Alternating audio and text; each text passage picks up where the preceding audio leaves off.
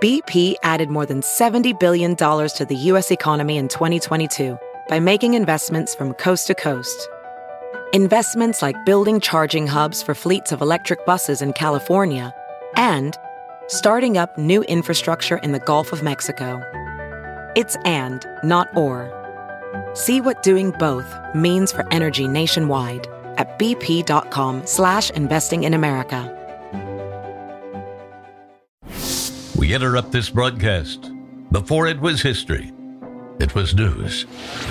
It appears as though something has happened in the motor. I said, those are shots. Man on the moon. We copy you down, Eagle. I shall resign the presidency effective at noon tomorrow. I'm Bill Curtis. It's been said that breaking news becomes the first draft of history. What's overlooked is how deeply we relied on broadcast journalists who met the adrenalized demands of those moments, often with courage and daring. Broadcast journalism has a simple, sober purpose: to keep the public informed through the best and worst of times. But the consequence of that labor is profound. As legendary newsman Walter Cronkite wrote, "The free press is the central nervous system of a democratic society. No true democracy can exist without it." History has borne out that wisdom. But before it was history, it was news. Have you heard you can listen to your favorite news podcasts ad-free? Good news. With Amazon Music, you have access to the largest catalog of ad-free top podcasts included with your Prime membership. To start listening, download the Amazon Music app for free or go to amazon.com/ad-free news podcasts. That's amazon.com/ad-free news podcasts to catch up on the latest episodes without the ads. Hey, it's Kaylee Cuoco for Priceline. Ready to go to your happy place for a happy price? Well, why didn't you say so? Just download the Priceline app right now and save up to 60% on hotels. So whether it's Cousin Kevin's Kazoo Concert in Kansas City, go Kevin, or Becky's Bachelorette Bash in Bermuda, you never have to miss a trip ever again. So download the Priceline app today. Your savings are waiting. Go to your happy place for a happy price. Go to your happy price, Priceline. Members of your organization have played and do play a great part in the building of America. I don't think it was anything different than what a normal event of that type would have involved. We were both sort of shouting, "Mr. President, Mr. President." Reagan turned toward the rope line, and he was going to answer. President Reagan! And then all of a sudden I heard a pop. 6. Bang, bang, bang, bang. For the first 40, 50 minutes or so, there was no indication that the president had been shot. This just in, shots have reportedly been fired. Officials say the president was not hit. Reagan's lung collapsed, and they thought they were going to lose him right there on the table. There'd been no preparation for this kind of an event where people thought through how they were going to handle it. You wanted me to wait till I'd gathered all the facts? No. You report immediately. I thought, I can't believe this is happening. Let's get it nailed down, somebody. Let's find out. You realize you're probably covering the biggest story of your life. I'm Brian Williams. Ronald Reagan was not new to the American people. He'd been a middling movie actor, a pitchman for GE, and later California governor. But once elected president in 1980, he had arrived in the big leagues. Just 2 months into his presidency, and reporters were still trying to get a handle on how this man would govern. That fell to members of the White House press corps, people like Susan King, who covered the White House for ABC News. The White House is the best job in the world of journalism, particularly in Washington, until you have it. You're sort of locked in this teeny little room, at least if you're a broadcaster, with 2 other colleagues. There's a teeny little radio spot in the back where you do your recording. And you work the whole day trying to reach people, but you don't wander around. You don't really get to see individuals who know what's going on. So it's a difficult spot, much tougher than people realize. I was the number 2 behind Sam Donaldson. And the most important schedule of the day for a White House reporter was that daily briefing around the noon hour. People got prepared all day to challenge the spokesman of the president and to really try to squeeze out information. It was always confrontational. didn't matter if the president was one party or another. That daily briefing was a battleground. David Prosperi was President Reagan's assistant press secretary. If you're reporters in the White House, that's probably like the biggest police beat. You have the White House that's constantly focusing on the message that it wants to get out. And you have broadcast journalists, print journalists looking for what they feel is the real story. And that's the struggle of the White House press office, is how to manage those expectations with the expectations that you want to deliver on. Sam Donaldson was the legendary chief White House correspondent for ABC News. Reagan himself, you couldn't, at least I couldn't dislike the man. He was friendly in a very good sense. He was an optimist, as you know, and we like optimists. He was a commanding presence, and particularly as a speaker. Overall, the president had, I think, a good relationship with all of the members of the media. I think going back to his days in movies, he almost felt like he was one of them. He understood the role that they played. He understood that their access to him and his administration was critical to his success in terms of communicating what he wanted to say to the American people. I made a rule when I was with Jimmy Carter, although I had a couple of other people in the booth with me from ABC, and they were good reporters, but I always wanted to be there. And so on the 30th of March, when he went to the Washington Hilton to speak to Bob Georgine's AFL-CIO division, a routine speech, it was lunchtime, and some of my friends said, well, why don't you let your number two go? There was nothing there. And I said, I'm going to be with Reagan. I was going to accompany Larry Speaks, who was the deputy press secretary, to the Washington Hilton in the motorcade with the president, where he was going to speak to representatives of the AFL-CIO. And at the last moment, Jim Brady told Larry that he wanted to go in place of Larry. So Jim went in the motorcade with the president. I was in the van with the press pool. Jim Brady was the White House press secretary, and like President Reagan, he was new to the job. I knew Brady, and I had a pretty good relationship with him.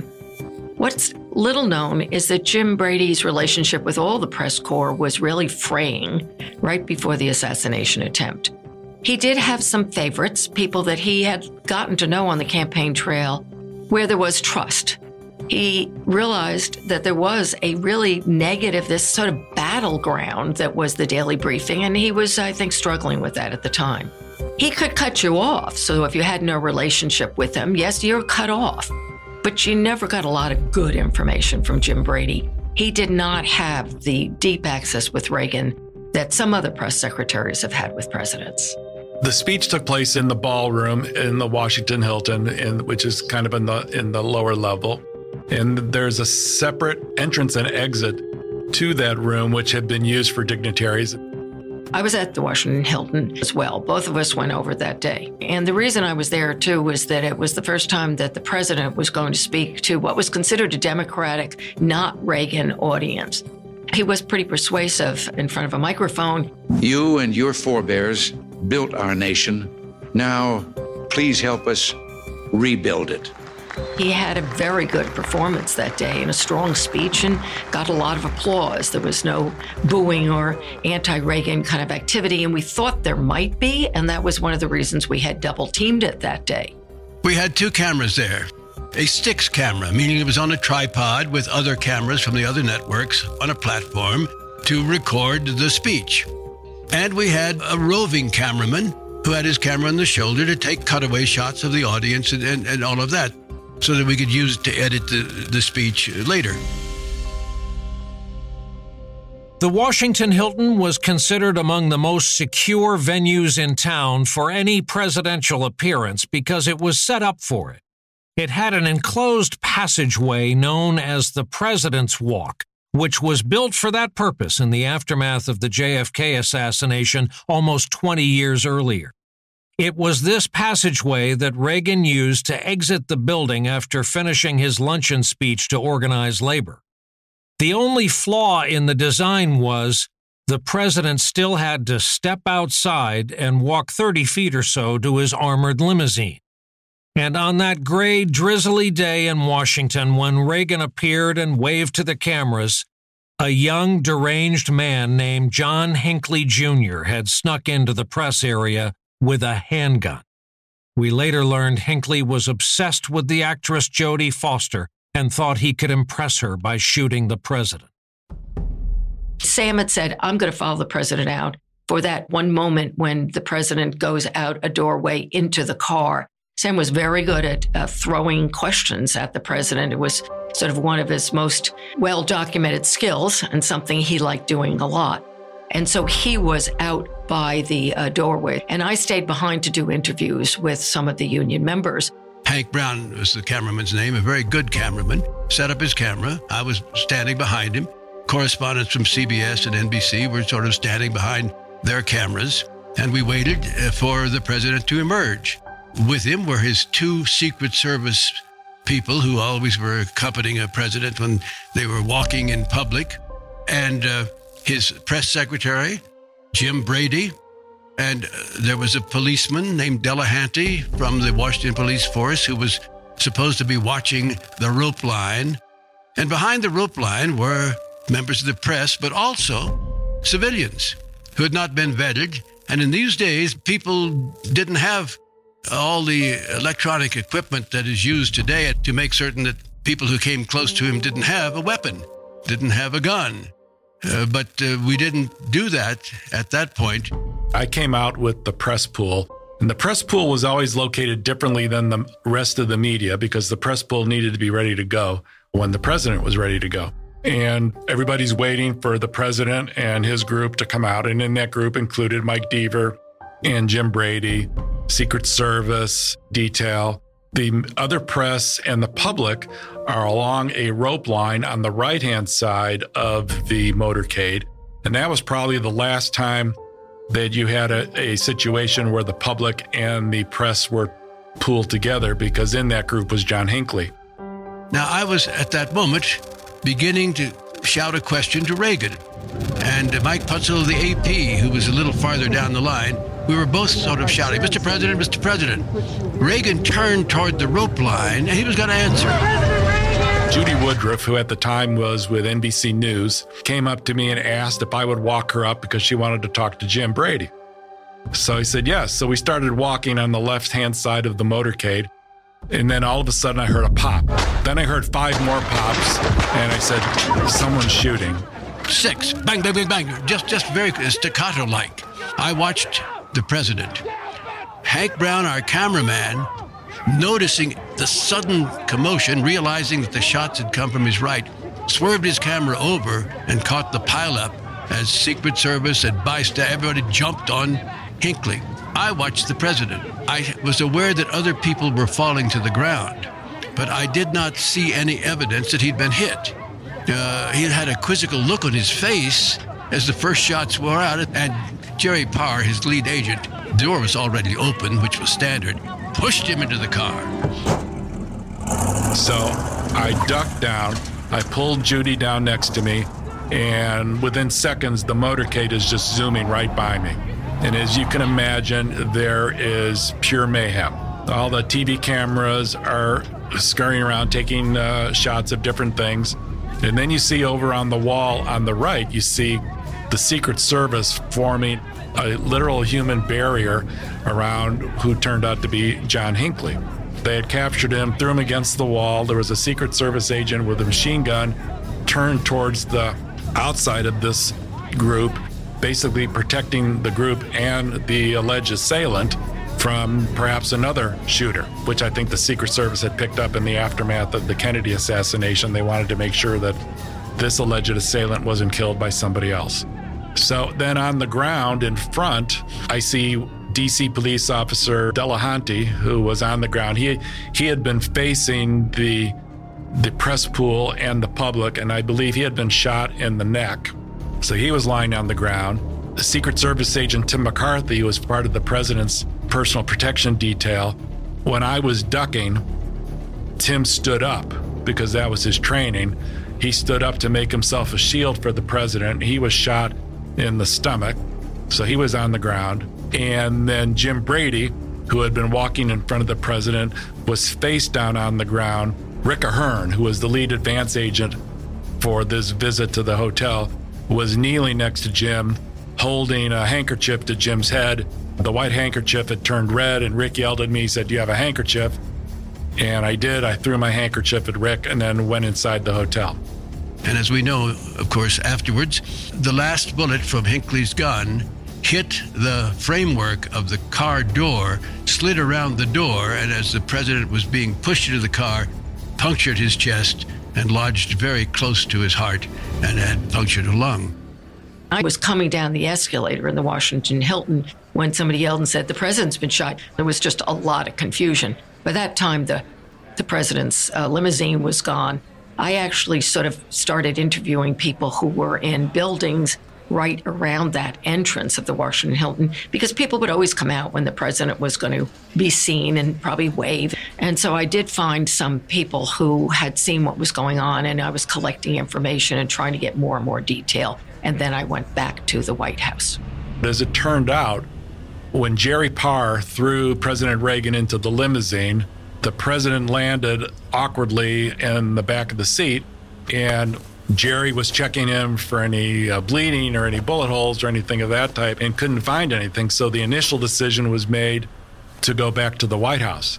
And then once the president got upright in his seat, Jerry noticed some oxygenated blood coming out of the president's mouth.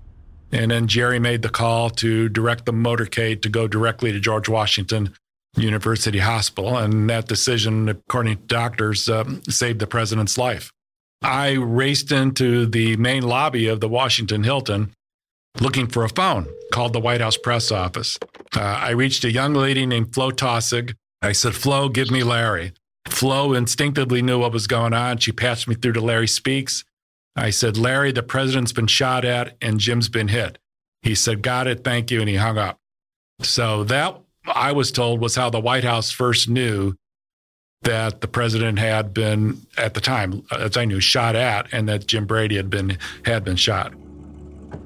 As soon as the door shut in the car, I rushed in to the Washington Hilton.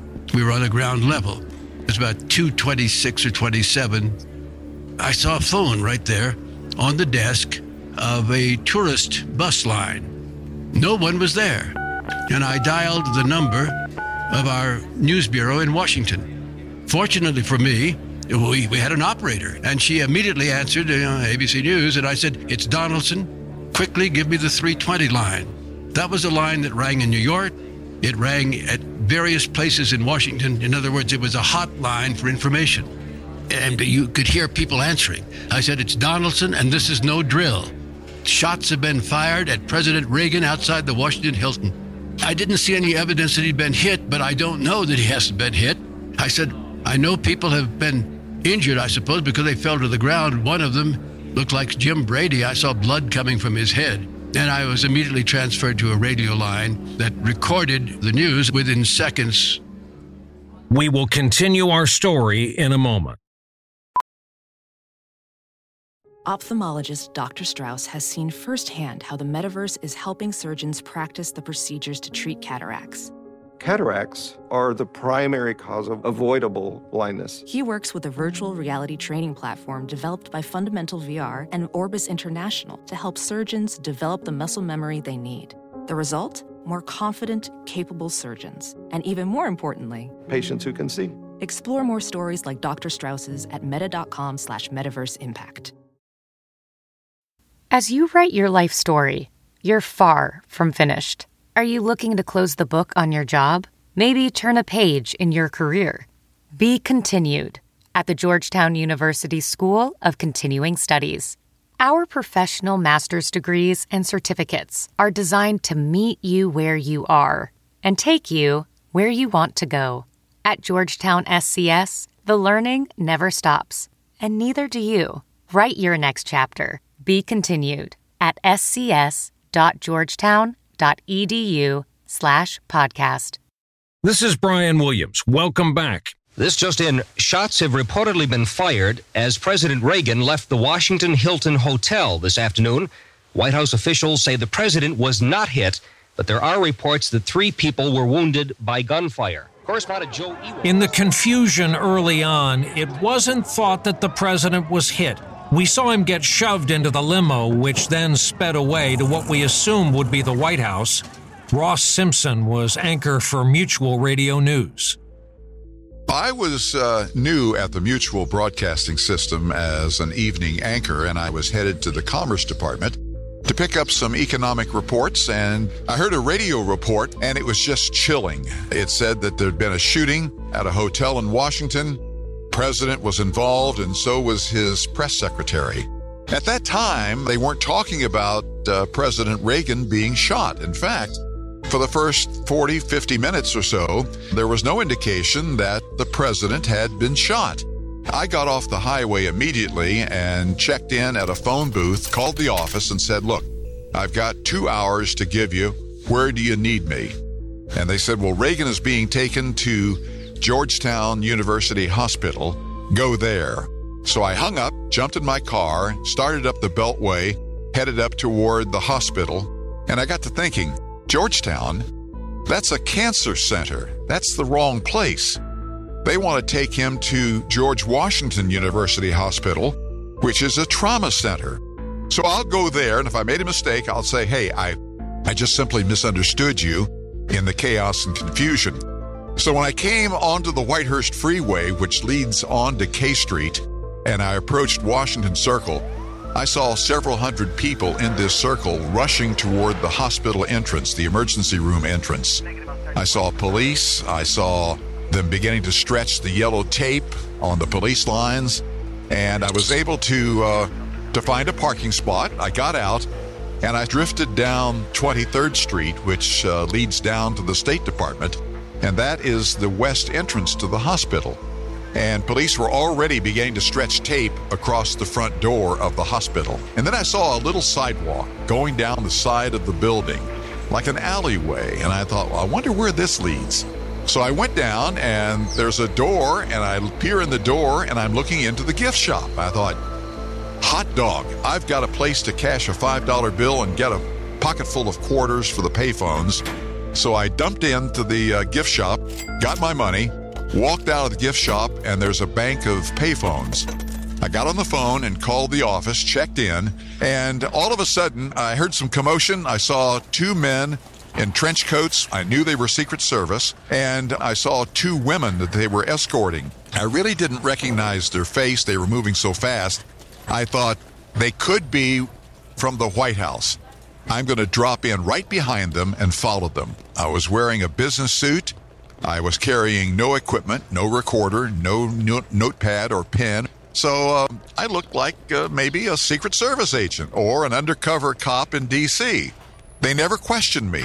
We went up the stairwell, and we went up to the 3rd floor, and all of a sudden, we're standing outside the emergency room entrance. And I'm thinking, oh my gosh, here I am right at ground zero where history is going to be made. You're going to have one shot to get some information, make a call, and you'll probably get thrown out of here by the police. And this place was absolutely crawling with Secret Service, uniformed police officers from MPD, the Metropolitan Police Department, and there was also hospital security in there. In the press briefing room, it was very chaotic. Everybody's clamoring for news. There's no internet. You're looking at the wire machines with, AP, UPI, Reuters to see what's being said.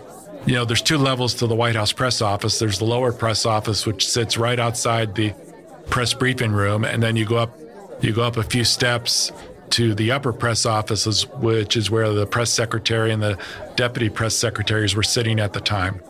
So there was a lot of activity in both areas, and I eventually made my way up to the upper press office and was helping answer some phones up there. I rushed back to the bureau and sat down with Frank Reynolds. At first, I was sitting with Frank, and we were talking it over. This is an event. Clearly, there had been an assassination attempt on Ronald Reagan. I delivered exactly in calmer fashion what I said on the hotline originally and what I'd seen there, my observations, etc. And Frank was in the midst of saying, well, fortunately, president is apparently okay. He was taken back to the White House because that's what we thought. We had been told he was on the way. When someone slipped a piece of paper under, and Frank was looking to the camera, and I looked down at the paper as Frank was saying the president has not been shot. And Frank kind of glanced at the paper, and I pointed to the words. I didn't say it to Frank or to the audience. Lynn Nofziger has told reporters at the hospital that the president was not wounded. He was wounded. My God. He was, the president was hit. He is in stable condition. All this information, the president was hit. He was hit in the left chest, according to this, but he is in stable condition. And the typed information I have is that he is okay. Speak up. One shot, stable condition. The president was hit. I don't blame Frank. I think I got up immediately because my rule in covering presidents is I'm going to be where the president is. And so I went over to the hospital at that point and spent the afternoon there. And all of a sudden, a doctor comes out in his white coat, and I looked at the name on the jacket, and it said Cobriner. And he said, "Good afternoon, Mrs. Tate and Mrs. Brady. I'm Dr. Cobriner. I'm heading up the trauma team that is trying to save the life of the president and Mrs. Brady, your husband. I'd like to brief you on what we know at this moment." So I'm standing there looking over their shoulders, and I wasn't touched by anyone. I had to commit everything to memory. And Cobriner mentioned the fact that the bullet that had entered the side of President Reagan was lodged about a quarter inch from his heart, and that he was having difficulty breathing, but they were trying to give him additional oxygen. He said, "I'll be back with some updates." So he goes back in behind the doors, and Sheila Tate, who is Nancy Reagan's press secretary, gets on a nearby phone and calls and briefs the White House as to what is going on here. Mrs. Tate finishes the call. There's only one telephone. I step up, put a quarter in, and dial Mutual across the river. And they said, "Where are you?" I said, "You're not going to believe this, but I'm standing outside the emergency room, and I've just received a briefing on the president's condition and the condition of James Brady. Let's do it. Let's go live." Ross Simpson has another report for us. He's standing by at the George Washington University Hospital. I spit out everything that I knew, everything I could remember. He had been shot in the chest, the lower left chest. Setting the scene of what was happening, the confusion, the chaos. Hung up, told him I would try to call back again. So I'm still standing there, and a police officer comes over and says, "How's it going today, bud?" I said, "Terrible day." He said, "You got that right." So, I kind of warmed him up a little bit. He didn't ask for any identification, didn't ask who I was.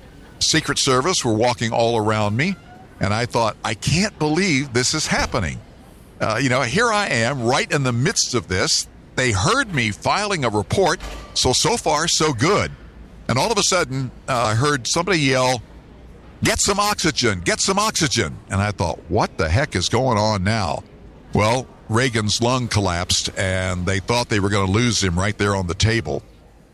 The Constitution stipulates that when the president becomes incapacitated, the powers and duties of the office then pass to the vice president, to be followed by the Speaker of the House and the most senior member of the Senate. But as reporters quizzed the White House for more information about the president's condition, Secretary of State Alexander Haig took to the podium to boldly declare to the microphone and cameras that he was in control. As of now, I am in control here in the White House, pending return of the Vice President, and in close touch with him. If something came up, I would check with him, of course. Secretary Haig was in the Situation Room in the basement of the White House. And remember, they're monitoring what's going on around the world. Is this part of a global threat or attack against the United States? So they're monitoring activity by other countries. They're also monitoring what's being said on the news. And I believe that Secretary Haig seemed to think that other White House people were giving the wrong representation of who was in charge, given that the president was at the hospital. Vice President Bush had been flying to Texas. And I'm not sure right at that moment if the vice president had started to return to Washington, D.C. So the secretary wanted to make sure everybody knew that someone was in charge. It was very chaotic. It was unclear who was in charge. The phrase of the night, Lynn Nofziger came by and briefed reporters that night, gave all these quips that Reagan was supposedly saying. And I talked to Nofziger, long after this evening. And he said, well, none of you reporters really asked specific enough questions, and I was never going to give specific enough information. So we were getting kind of the myth of the night. I don't think there was any place where there was clear information. So we were asking a lot of questions. Again, it was chaotic because there was lots of reporters also entering this very small briefing room, and people were just throwing questions at them. And everyone was trying to be in charge and look calm. So there was that sense that we weren't getting the straight story, that everything was fine, but it was unclear who was really making the decisions. There are 20-some people in this little office space, all yelling questions and asking people things at the same time. And so confusion was at its highest. And unfortunately, part of the mayhem was he had so many different people going into the press briefing room speaking on behalf of the White House, whether it was Larry Speaks, David Gergen, Al Haig. I think there were other people that were up there. There wasn't any real coordinated communication message. And honestly, there'd been no preparation for this kind of an event where people thought through how they were going to handle it. We reporters learned to beware of the fog of war, meaning those first reports coming from the scene of a breaking news event are often wrong. And on that day, it was a report that Press Secretary Jim Brady had died of his head wound. That rumor made its way to major news outlets, and one anchor, Frank Reynolds of ABC News, who was on live television, straight up lost it on the air when he realized the report he had just broadcast had been wrong, and Brady was thankfully alive. I remember it vividly. We were hot mic'd, so there was one of us, or three of us in the White House that night, and I had the mic on at that time because they wanted one of us sort of hot at any time to report on what we knew or if there was any changes.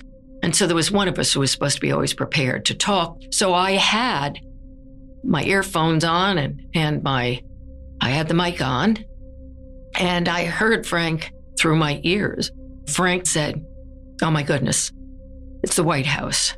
Jim Brady is dead." And I took that microphone off and threw it and pulled the earphones out of my ears and said, "I don't know that he's dead. I'm not going to be talking about this." So I, of course, knew that he was then upset, and that became the atmosphere of which we were all working.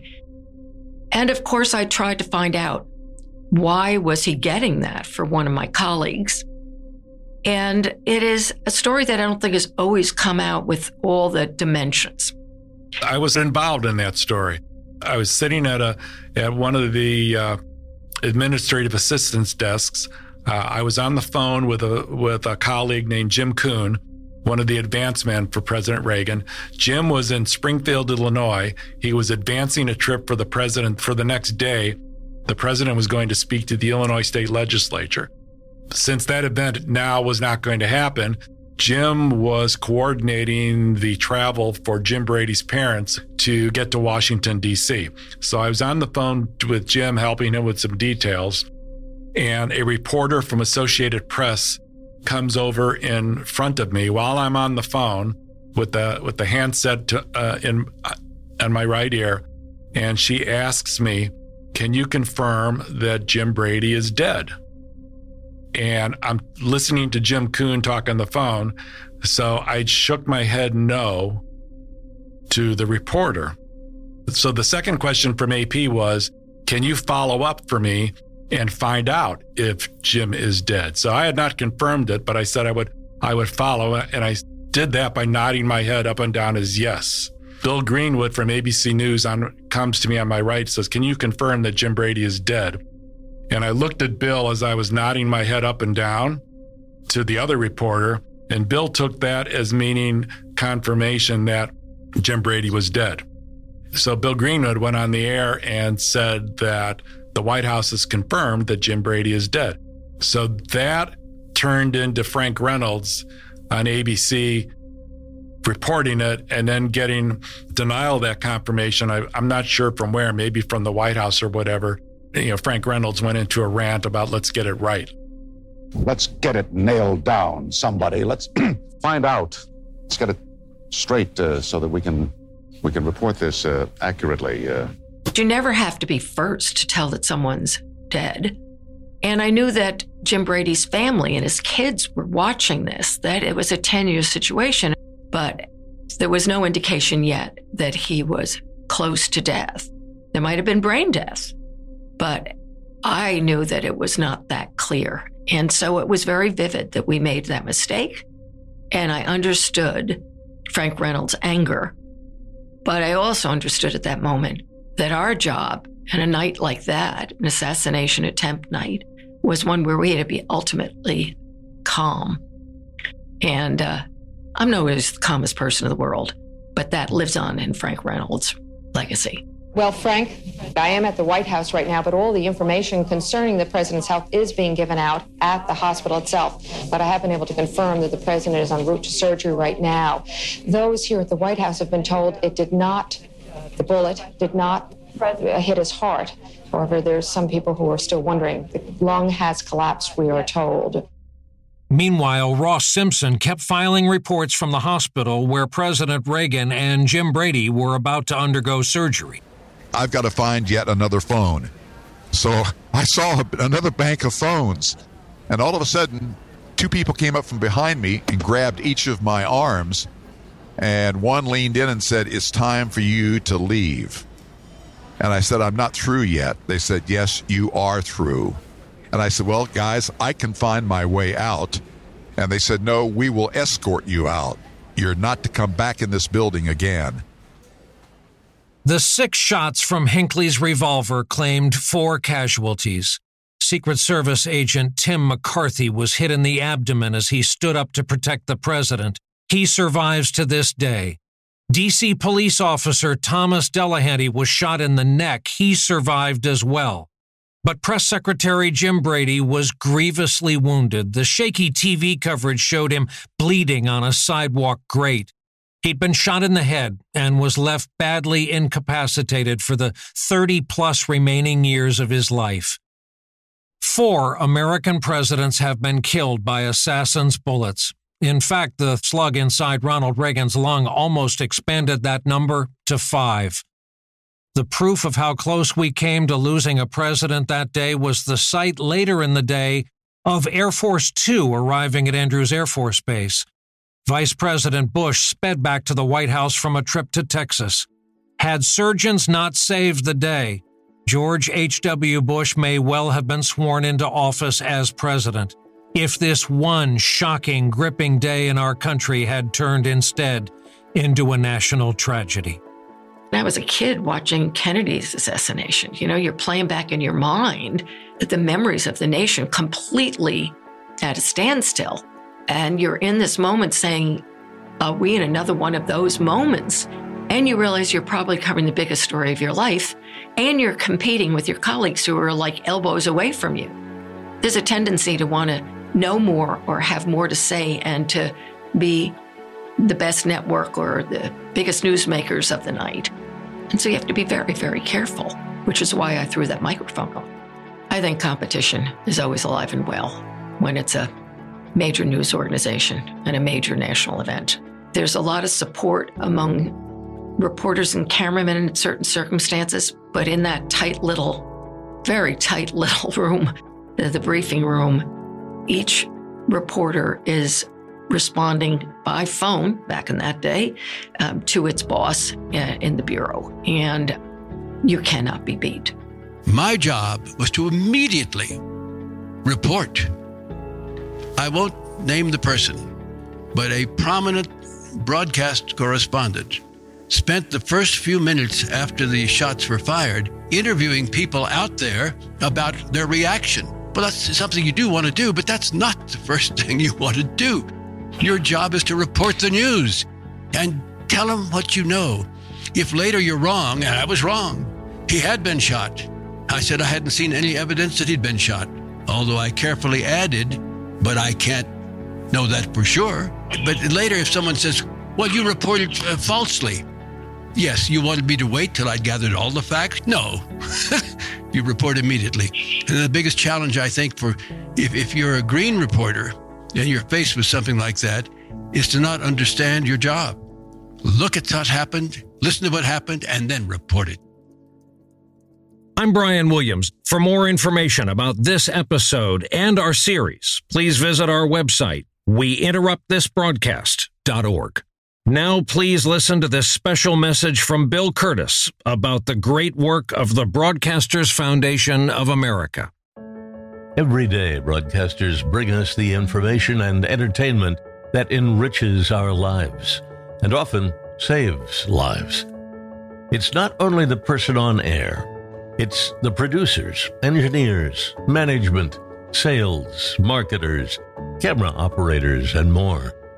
For more than 70 years, the Broadcasters Foundation of America, a 501c3 charity, has been a safety net, providing financial assistance to broadcasters and their families in acute need from a debilitating illness, tragic accident, or unthinkable catastrophe.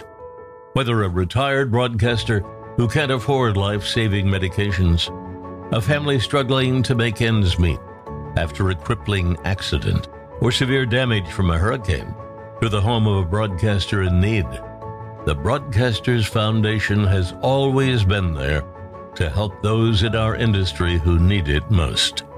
Now more than ever, the Broadcasters Foundation is in need of your donations to continue its charitable mission. Please consider a donation today at broadcastersfoundation.org. That's broadcastersfoundation.org. On behalf of all our broadcasters in all areas of our industry, we thank you.